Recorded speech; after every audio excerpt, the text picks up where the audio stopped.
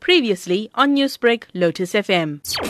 The victims were attacked in Maharashtra's Dhule district. The state is governed by India's ruling BJP party, and its national spokeswoman Shaina Ansi argued it is Indians who must shoulder the blame. Chief Minister Devendra Fadnavis have ensured that the guilty perpetrators will be booked under the severest of sections so that they are not given any kind of respite. I think the larger point that we need to be debating is that when you have rumors or you have this kind of spreading of lies on WhatsApp, what is the role of the bystander? What is the role of citizens who are standing there? Separately, 2 Good Samaritans were attacked in Chennai city, but were rescued in time. Information technology expert Pawan Duggal said if the government was honest, it could have stopped the mob attacks. The government is not at all ineffective or helpless. Without going to Parliament, they have got effective powers under the Information Technology Act. They can mandate not just WhatsApp,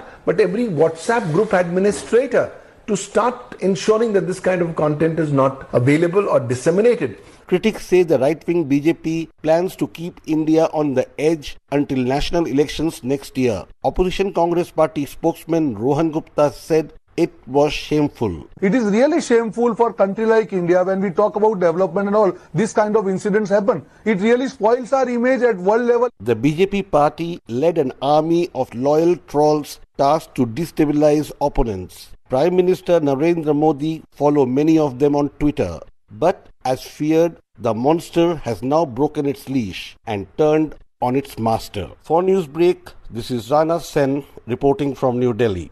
Newsbreak, Lotus FM, powered by SABC News.